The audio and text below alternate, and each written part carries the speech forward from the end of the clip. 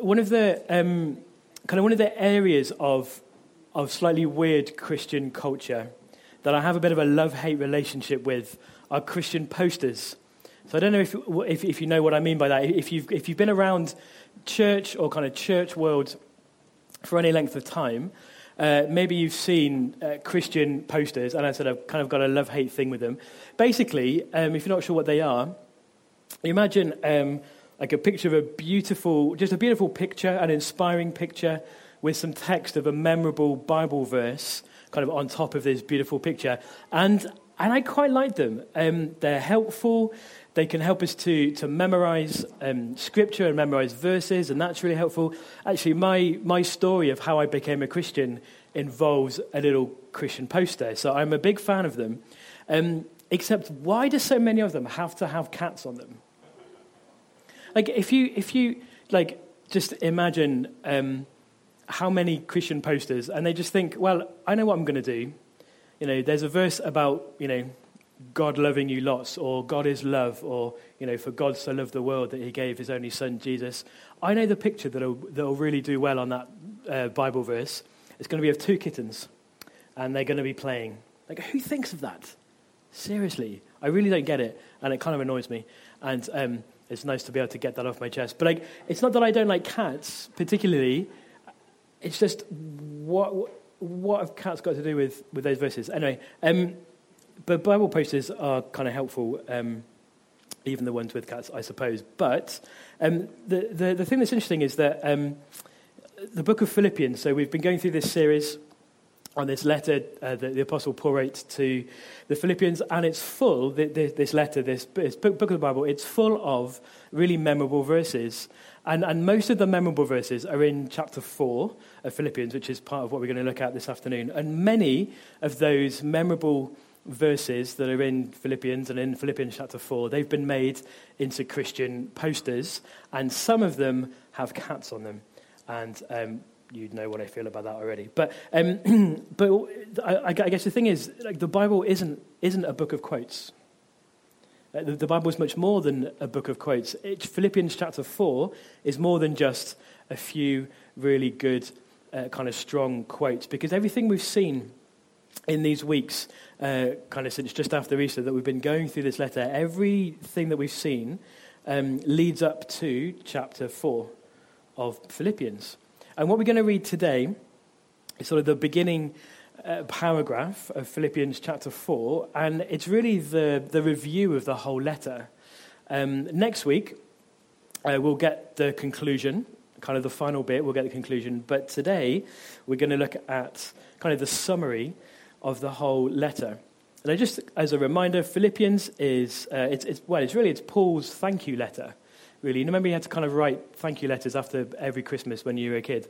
Your kind of mum would make you, thank your grandma for, the jam or whatever it is that she got you. Well, Paul wasn't forced to write a thank you letter. He was delighted to write this thank you letter to the Philippians, thanking them for their partnership in his mission, their partnership in the gospel. And it's an encouragement to this church, to this group of Christians in Philippi, to keep going, to keep partnering him, to keep being a team for the gospel. And the end of chapter 1 verse 27 gives us really Paul's big idea. His message summarized in one sentence, and we saw it a few weeks ago. It's verse 27 of chapter 1. It says this: "Let your manner of life be worthy of the gospel of Christ, so that whether I come and see you or are absent, I may hear of you that you're standing firm in one spirit with one mind, striving side by side for the faith of the gospel." In other words, Paul's big idea for the letter, one sentence summary, is that the Christian life looks like standing firm in the gospel together. And so in chapter 2, he talks about what being together looks like. And he says, look, there's no harmony, there's no unity without humility. And he gives this incredible description or reminder, really, of Jesus. And Jesus is the ultimate example of what true godly humility is. And then he goes on into chapter 3, and there Paul talks about the standing firm bit of his big idea. And last week, Nathan came and he preached about running toward the prize. and keeping focused on Jesus, because Jesus is the prize. He's the one that we are running towards. And then we got to the very beginning of chapter 4 last week. Therefore, brothers and sisters, Paul says in Philippians 4 verse 1, therefore, my brothers and sisters whom I love and long for, my joy and crown, stand firm in the Lord, my beloved. See, stay together and stand firm. That's Paul's kind of big summary statement in the whole of Philippians. And what we're going to do this afternoon is to look at the next paragraph. We're going to look at verses 2 to 9 in Philippians chapter 4. It's on page 982 if you have a church Bible, one of these black Bibles. And as I said, this next paragraph is really the summary. It's the kind of a summary of everything that Paul has said so far. But it's more than just, you can get summaries just to make sure that you've listened. So like if you're watching the news and they've done a whole load of news stories, and after about 10 minutes, when everyone's concentration has gone, they'll do a little summary of what's been going on. Preachers do that too, but they do it in the news. But it's more than just a summary to make sure that people are paying attention. Actually, the point of this paragraph, of this summary, really much like the point of the whole letter to the Philippians, is that it's supposed to affect us. Actually, Philippians is supposed to infect us. See, Paul wrote this letter to impact lives and to change hearts. He wrote it so that Christians would live lives worthy of Jesus. So what does that look like? All the way through the letter, he's kind of giving examples and implications of what living for Jesus really looks like. So when we leave this afternoon, in an hour or so after more refreshments and kids' tea, and we've chatted to people, when we leave, when we go home later on this afternoon, what mark will Philippians have made on your heart? What mark will it have made on your life this week and through the summer? That's really just a key question, a key aim of Paul and of mine in preaching this. So, in those verses, chapter 4, verses 2 to 9, I've picked 4 things, or 4 marks from Philippians 4, 2 to 9. And, there's more, and read it, and we'll read it as we go. There are more things, but I think there were 4 things that I wanted to talk about this afternoon, to share with you this afternoon, that are crucial to lives that please Jesus.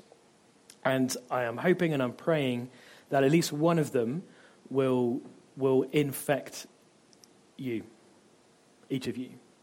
So we're going to go through 4 things through this paragraph, and I'm praying that at least one of them will just kind of like get in you or get at you, okay? So the first one is this, the first mark of Philippians chapter 4, the first kind of thing that's going to change, or the thing that Paul is calling us to do. The first thing is this: stay together. Stay together. Now, that's probably not that surprising a thing to say, probably not that controversial, because as we've gone through Philippians, and particularly chapter 2, as I said, staying together seems a really obvious thing to say, doesn't it? You read chapter 2, and it's clear, just really obvious that unity or harmony, togetherness, is crucial to a healthy Christian life. Staying together as Christians and as a church is absolutely essential to being healthy as a Christian. And then you get to verse 2 of chapter 4, and this is not a verse that you'll find on a Christian poster. Let me read it to you. It says this, verse 2, I entreat Euodia and I entreat Syntyche to agree in the Lord. Now let's have just a moment of sympathy for Euodia and Syntyche. Because I don't know if that's how you pronounce those names properly. And B, is that for 2,000 years they are immortalized in the Bible and they are famous for arguing. That's not great, is it? If you're going to be famous for anything, especially in the Bible, how many millions, billions of people have read their names? You don't find many Euodias or Syntyches because they're famous for arguing. And, well, that's a shame for lots of reasons. But there's no hint. Paul doesn't give us a hint at all of what they disagreed about. He doesn't tell us at all whose side he was on. All he says about these two women is that, agree, stay together. He pleads with both of them. Interesting, doesn't it? He says he pleads with Euodia, and he pleads with Syntyche. He pleads with them separately but together, and he says, please agree, please stay together, please fill the gap between you with love and trust, because you're a team. See, the next couple of sentences, he talks about being a team. So those two women, along with the true or loyal companion, along with a guy called Clement, and along with everybody else who was with them, they were a gospel team. A gospel team. People who, then to verse 3, whose names are in the book of life. Stay together because you're a gospel team. You're on the same team. And Trinity Chippenham isn't any different. We're also a gospel team. And so if you take a look around at the people that are sitting around you and near you, who you are seeing are Christians who are, sitting at the moment, but sitting side by side, trying to reach this town with the great news about Jesus. See, Trinity Chippenham, that is a gospel team. That's who we are as a church, and I hope you're on board with that. See, Paul says, agree in the Lord. In verse 2, agree in the Lord. And that doesn't mean that we're all going to think the same thing about everything. It doesn't mean that at all. But it does mean that we, Trinity Chippenham, we'll talk about us, it does mean that we're going to stay as a team because we have the same mission. Agreeing in the Lord, I think, it is more about him as our focus, him as our mission, sharing him as our mission to the town. And that's what a gospel team is. That's what a gospel team does. We have the same mission, the same hope, the same Jesus. And our names are written, if you are a Christian, our names are written in the book of life. And if that's true, if that's the kind of team that we are, we'll stay together. When maybe you feel like you're falling out with someone in the church, and that can happen. When you feel like there's something strongly that you're disagreeing with someone in the church, Paul says, stay together because you're on the same team. Stay together with other Christians, other believers, because their names are written in the book of life. Stay together. Stay together as a team. The second thing is verse 4 of Philippians 4. Let me read it. It says, rejoice in the Lord always. And again, I'll say, rejoice. Now, you learn a lot about someone by listening to them talk, don't you? I'm not talking about kind of accents, but kind of what they talk about. You learn a lot about people by what they talk about, because we talk about what we love, right? So the things that we kind of talk about most reveal the things that we love in our hearts.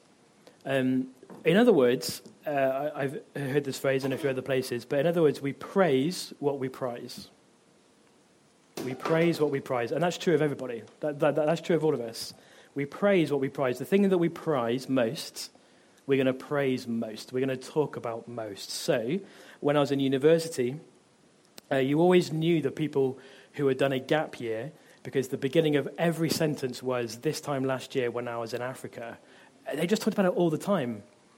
And so you knew, okay, they were really kind of praising, or they were really prizing their time in Africa. We can prize so many things, kind of. We can rejoice and talk about so many things. And you know, there are some people maybe that at work or neighbours, and they just have this kind of just one track. Just the only thing they talk about all the time, and they'll always get the conversation to that thing.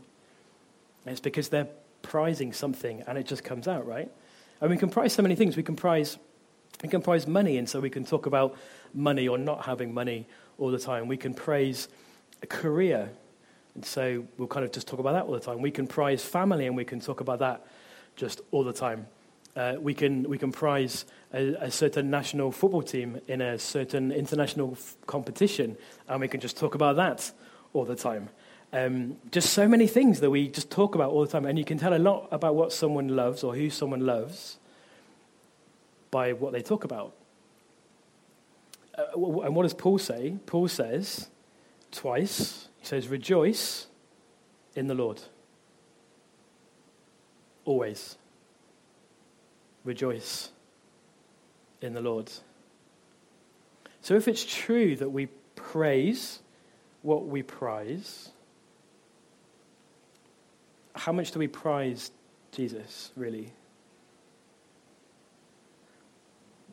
If the things we talk about reveal what we love, or what we treasure, well, how much are we talking about Jesus? How much do we really prize him? Do we think about him at all? Do our hearts kind of beat fast for him? It's challenging, isn't it? If we praise what we prize, how much do we really prize Jesus? Now, if that isn't like your experience, if you're here and you're just like, oh my goodness, I don't think I really prize Jesus at all or enough, don't despair, because the answer's not you. The answer is verse 5. The answer is verse 5. Paul says, like, rejoice in the Lord and do these things because the Lord is at hand, or because the Lord is near. And he probably means one of two things. Either he, or maybe both actually, but either he could mean the Lord is near as in, like, he is with you, like he is close to you. There's a strong, strong relationship between the Christian and Jesus, and he's talked a bit about that in this letter and other letters he writes. And maybe that's what he's talking about. He says, look, rejoice in the Lord because Jesus really is with you. So you can prize him, you can prize his relationship, and so it's going to come out, and you'll rejoice in the Lord over any circumstance. But probably what he actually means more than that is that the Lord is at hand, the Lord is near, meaning that at any moment he's going to come back. At any moment, he's going to come back for his people. He's going to come through the clouds, and he's going to wrap up history, and he's going to come for us, his bride. And that should change everything. Over any situation, over anything we encounter, over any worry, over anything else that we prize, whether it's money or career or football or anything. Jesus coming back for us should just change everything. Rejoicing in the Lord who is coming back soon will transform you. Our perspective on life suddenly changes. The motives for what we do, it's suddenly not just about getting to the weekend anymore. You know that feeling that your life sometimes you just get to the weekend. You just get through the week, get to the weekend, or get to the end of the month. Or just get through to the end of the year. We all know what that feeling is like, don't we? Just get through to whatever, day it is, the day after the exam. Just get to there, or the day after the hospital appointment. Whatever it is, we live like that, don't we? But knowing that Jesus is near, is close to us, but also that he's near to coming back, that is going to change every perspective we have. So no longer life will be about just getting to the weekend. It becomes about looking for him. Rejoicing in the Lord will transform us. So are your priorities his priorities? Do you love what he loves? And again, that's challenging too, isn't it? Super challenging. See, outside circumstances, above circumstances, we can have real deep joy, but only in Jesus. See, Paul doesn't just say rejoice and walk around being super happy and, saying praise the Lord 100 times a day with like a big fake cheesy grin on your face. That isn't what he's saying at all. He says rejoice, yes, but rejoice in the Lord. Whatever it is you're going through, always rejoice. Rejoice in the Lord. And if you see that you're not rejoicing in the Lord, again, don't panic. Don't ignore that challenge, but just go to Jesus. Just go straight to Jesus. Talk to him about it. You can ask him what is stopping you from rejoicing, maybe. Maybe you need to ask him, okay, what's stopping me from seeing him clearly in my life? Maybe you need to ask Jesus to show you what there is to be joyful about. Sometimes that's a really big prayer, isn't it? Okay, Lord, I don't really know what there is to be joyful about, so can you show me? See, Paul says time and time again that Jesus is with you and that he's for you. So in every circumstance, in every event, in every laugh and in every tear, rejoice in the Lord.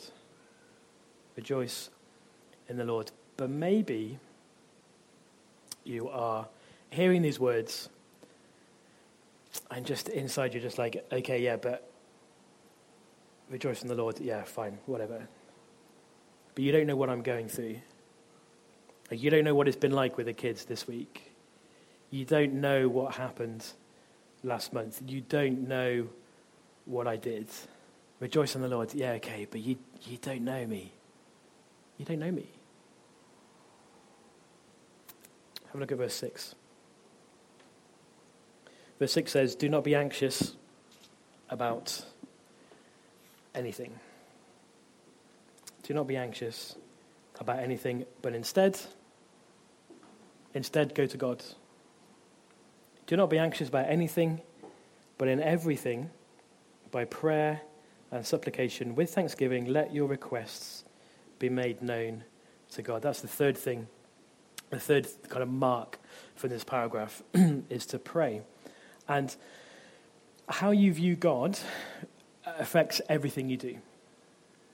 You might not realize that, but how you view God affects everything you do, especially how you pray. So if you think that God is weak and far away, then you're not going to pray. You're not going to bother praying. You will be anxious. And some of you perhaps can tick that box. If you think that God is powerful, okay, but he's just kind of this really distant, like over-serious king, well, then you'll pray a bit when you're in trouble. You'll pray a little bit when you need help, right? But you'll not really have any hope that he'll listen. So you'll feel anxious, and some of you probably tick that box as well.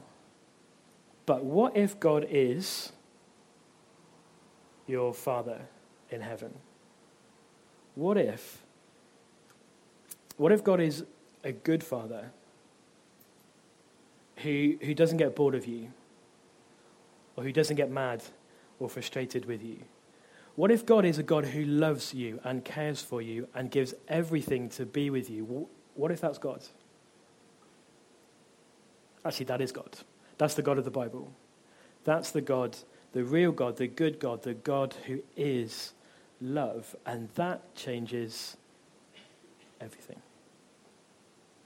See, praying to him, praying to that God, the real God of the Bible, praying to him is as simple as a toddler lifting their arms to be carried. That's really it. There you go. Prayer is not particularly scientific. It can be, but it's not scientific. It's just the same as a toddler lifting their arms and saying, Daddy, carry me. There's a trust to that, isn't there? That there's a trust that the kid has of their parent, that they know that they're being cared for. And that's really all prayer is, taking our cares and trusting God with them. Just lifting arms and saying, Lord, carry me. Just carry me. We feel anxious about so many things, don't we? Maybe we feel anxious about like everything. That's also really common, and probably a lot of us experience that too. So what's the answer? Anxiety is a huge issue. We won't I don't think we need to ask the question, if you feel anxious about anything, put your hand up. We don't need to do that because everyone puts their hand up. Because we all feel anxious about something. Some people, admittedly, are better at hiding it than others. Some people, it's less obvious that they feel anxious about things. Some people, it's more obvious whether they feel anxious about things. But we all feel anxious about something. All of us do. So what's the answer? Is it to come here on a Sunday and just kind of put the mask on? How are you? Fine. How are you? Yeah, fine. Are you worried about anything? No, it's fine. It's fine. Everything's fine. The more you say fine, the more people know it's not, right? It's fine. Okay. It's fine. We're all anxious about something, and the answer is to look to and trust God. To look to and to trust the one you can pray to. And then when we do that, verse 7 is incredibly true. The peace of God, which surpasses all understanding, will guard your hearts and your minds in Christ Jesus. You can put that on a poster. The peace of God will guard your hearts and your minds. Now, I have a theory, which is always a bit of a risky thing to say out loud, but I have a theory that Christians should be the best sleepers. Now, let me just explain for a second what I mean by that. I'm not saying that Christians don't have like physiological or psychological issues that stop us from sleeping. I'm not saying that at all. And I'm not saying that if you struggle with sleep, it's because you're a sinner. And I'm not saying that either. Because to be honest with you, who's had a good night's sleep in the last 2 weeks with this stupid heat, right? I mean, none of us have slept well at all for the last 2 or 3 weeks. So I'm not saying that at all. But in general, isn't it true that a lot of the time when we don't sleep or that we can't sleep, it's because we're anxious about something? Isn't that true? So taking away kind of medical things or, physiological things, or heat, all of that things, all of those things, take that away, I think pretty much all the time when we don't sleep, it's because we're anxious about something. And I think that's because we want to be in charge. Like we want to be the boss of our day.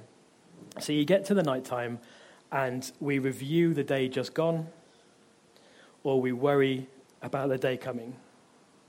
And there's an anxiety because I've done things in this day that I wish I hadn't, or things have happened that have kind of been bad, or there's things coming tomorrow or the next day, and I worry about that. But there's anxiety, but I think it just comes from, like, I want to be in charge, and I can't be in charge if I'm sleeping. So just think about it. What are you in control of when you sleep? I can't even control the noises coming out of my nose when I'm sleeping. And they talk about humbling. You're not in control of anything when you can't even control kind of what your arms are doing. It's just arms kind of fly around and nose makes funny noises and you speak in your sleep and people walk in their sleep and fall out of bed. You can't control anything when you're asleep. And the reason I kind of talk about that a little bit is I think it's a great example. It's a great challenge, but it's a great example of where our anxiety shows itself in life, is when we can't sleep. It's a reminder every time we go to sleep. It's a reminder that I am not God. God doesn't need to sleep. I need to sleep. I get well cranky if I don't sleep and grumpy. And I'm not in control of anything when I sleep. But I won't sleep if I'm anxious. I won't sleep if I want to be God, if I want to be in charge. But actually, a verse like this, like Philippians 4, verse 7, part of what it means to have the peace of God guarding hearts and minds, part of what that means, I'm convinced, is that Christians can sleep because we don't need to be in control, because we know and love the one who is in control. Part of what this verse means, part of that peace of God means that we can sleep well because we know we're cared for. Part of this verse, the peace of God, means that we know that we are safe and that we have freedom in God's love.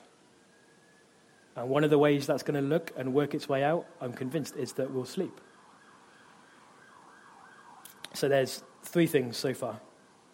Stay together, rejoice in the Lord, and pray to God who is with you.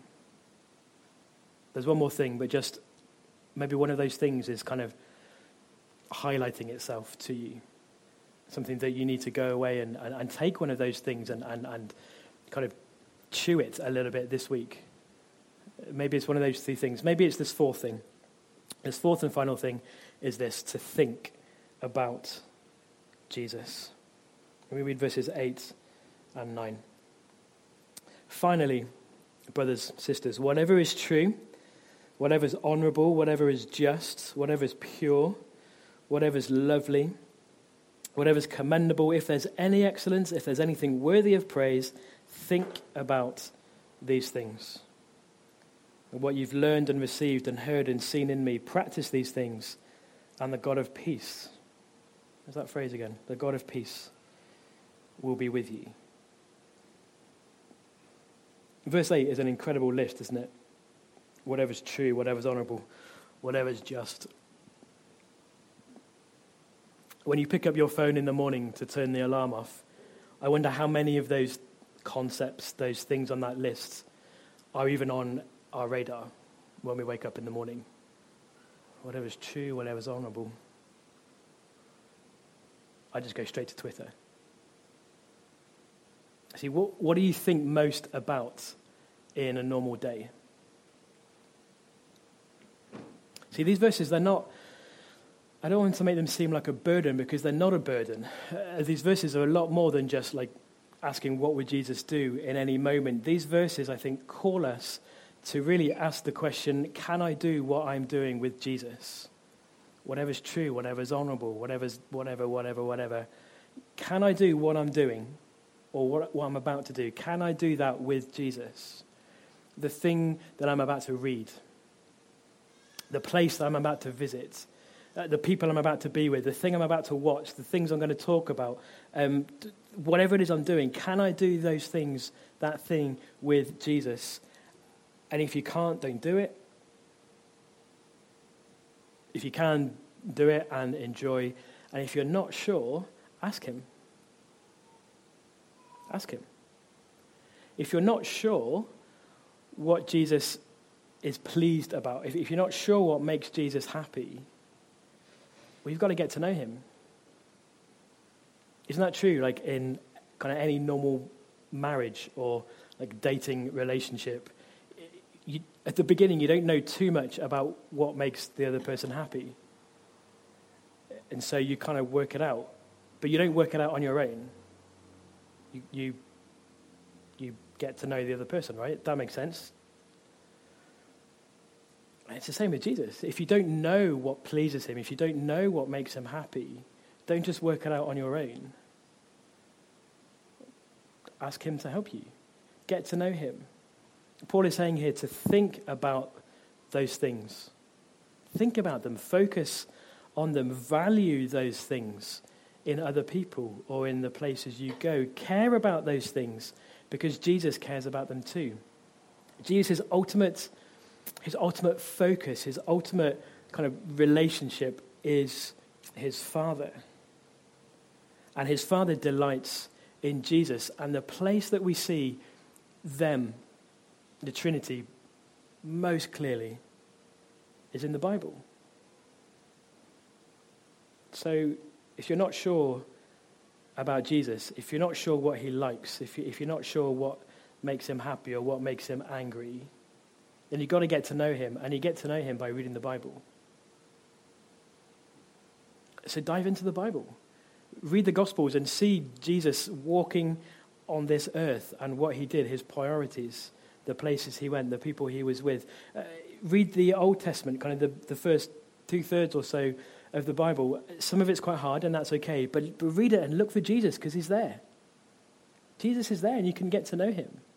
And he reveals what his Father is like perfectly. If you've seen me, Jesus says, if you've seen me, you've seen the Father. If you want to know what God is like, you've got to know Jesus. And you get to know him by diving in to the Bible. So everything that points you to Jesus, spend time there.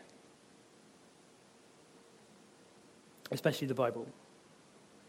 If you have friends or if you know people that emulate Jesus or that seem to sort of be most like him, if you know people like that, hang out with them as much as you possibly can. Maybe it means that you come to Life Group. Maybe with Free to Connect, something that we do here at Trinity is to keep your schedule clear, to invite people for dinner or to be invited for dinner, to spend time with each other, getting to know each other. And if there are people that you think, okay, they are going to help me know Jesus, you better go and hang out with them. Anything that points you to Jesus, spend time there. Whatever helps you to focus on Jesus is good, even if it's a poster of cats. Even if it helps you to focus on Jesus, not so much the cats, the verses. Anything that helps you focus on Jesus is good. So, stay together, rejoice, pray, and think. All of those things for Jesus. So here's one final thought just as we finish this part of our meeting. There are two things that everyone wants, but hardly anyone has. And there's one thing that no one wants, but pretty much everybody has. And the answer to all three of those things is Jesus. So you want more joy and more peace in your life? Do you want less anxiety in your life? Don't look too much on your circumstances, because circumstances change and they just come back and forward and back and forwards. Don't look too much at your circumstances. You look at Jesus. And you hang out with people who help you to look at Jesus. Don't think too much about looking like a Christian. And that's quite hard. If you've come to church like more than twice, you'll get a sense of how you look like a Christian. I've been to church many more times than twice, and I know how to look like a Christian, and it's really dangerous because you can fake it. It's not too hard on the Sundays for like an hour or an hour and a half. It's not too hard to fake being a Christian. So don't focus, don't think about looking like a Christian. Just look at Jesus. That's been Paul's thing all the way through the letter. I think we've heard that literally probably every week that this church has been a church, actually. But certainly over these last few weeks in Philippians, we want to have unity and stay together. You've got to be humble, but be humble like Jesus. You want to stay firm. You want to stand firm on the gospel. Hey, you run hard, but you run with Jesus and you run to Jesus. It's just every week. Don't think too much about your circumstances, as hard and painful as they are, and they are. Don't think about kind of pretending to be a Christian. Just look at Jesus. If you want joy and peace, and if you want less anxiety, then you go to Jesus. And I know that can sound quite glib, as if, okay, just look at Jesus, then all my problems will melt away. Not necessarily what's going to happen, but in your problems, in those painful circumstances, in those tears, you will be with Jesus, who has jumped into the mess, jumped into the pit to come to be with us, to rescue us, to bring us to his family. And that's the point. That's Paul's point. Stay together as one for the gospel. Stand together at the gospel. Stand together, stay together, rejoice, pray, think. Let's be a church family that does that. Let's be a gospel team that does those four things: standing together, rejoicing together in the Lord, praying together, and thinking lots together about Jesus.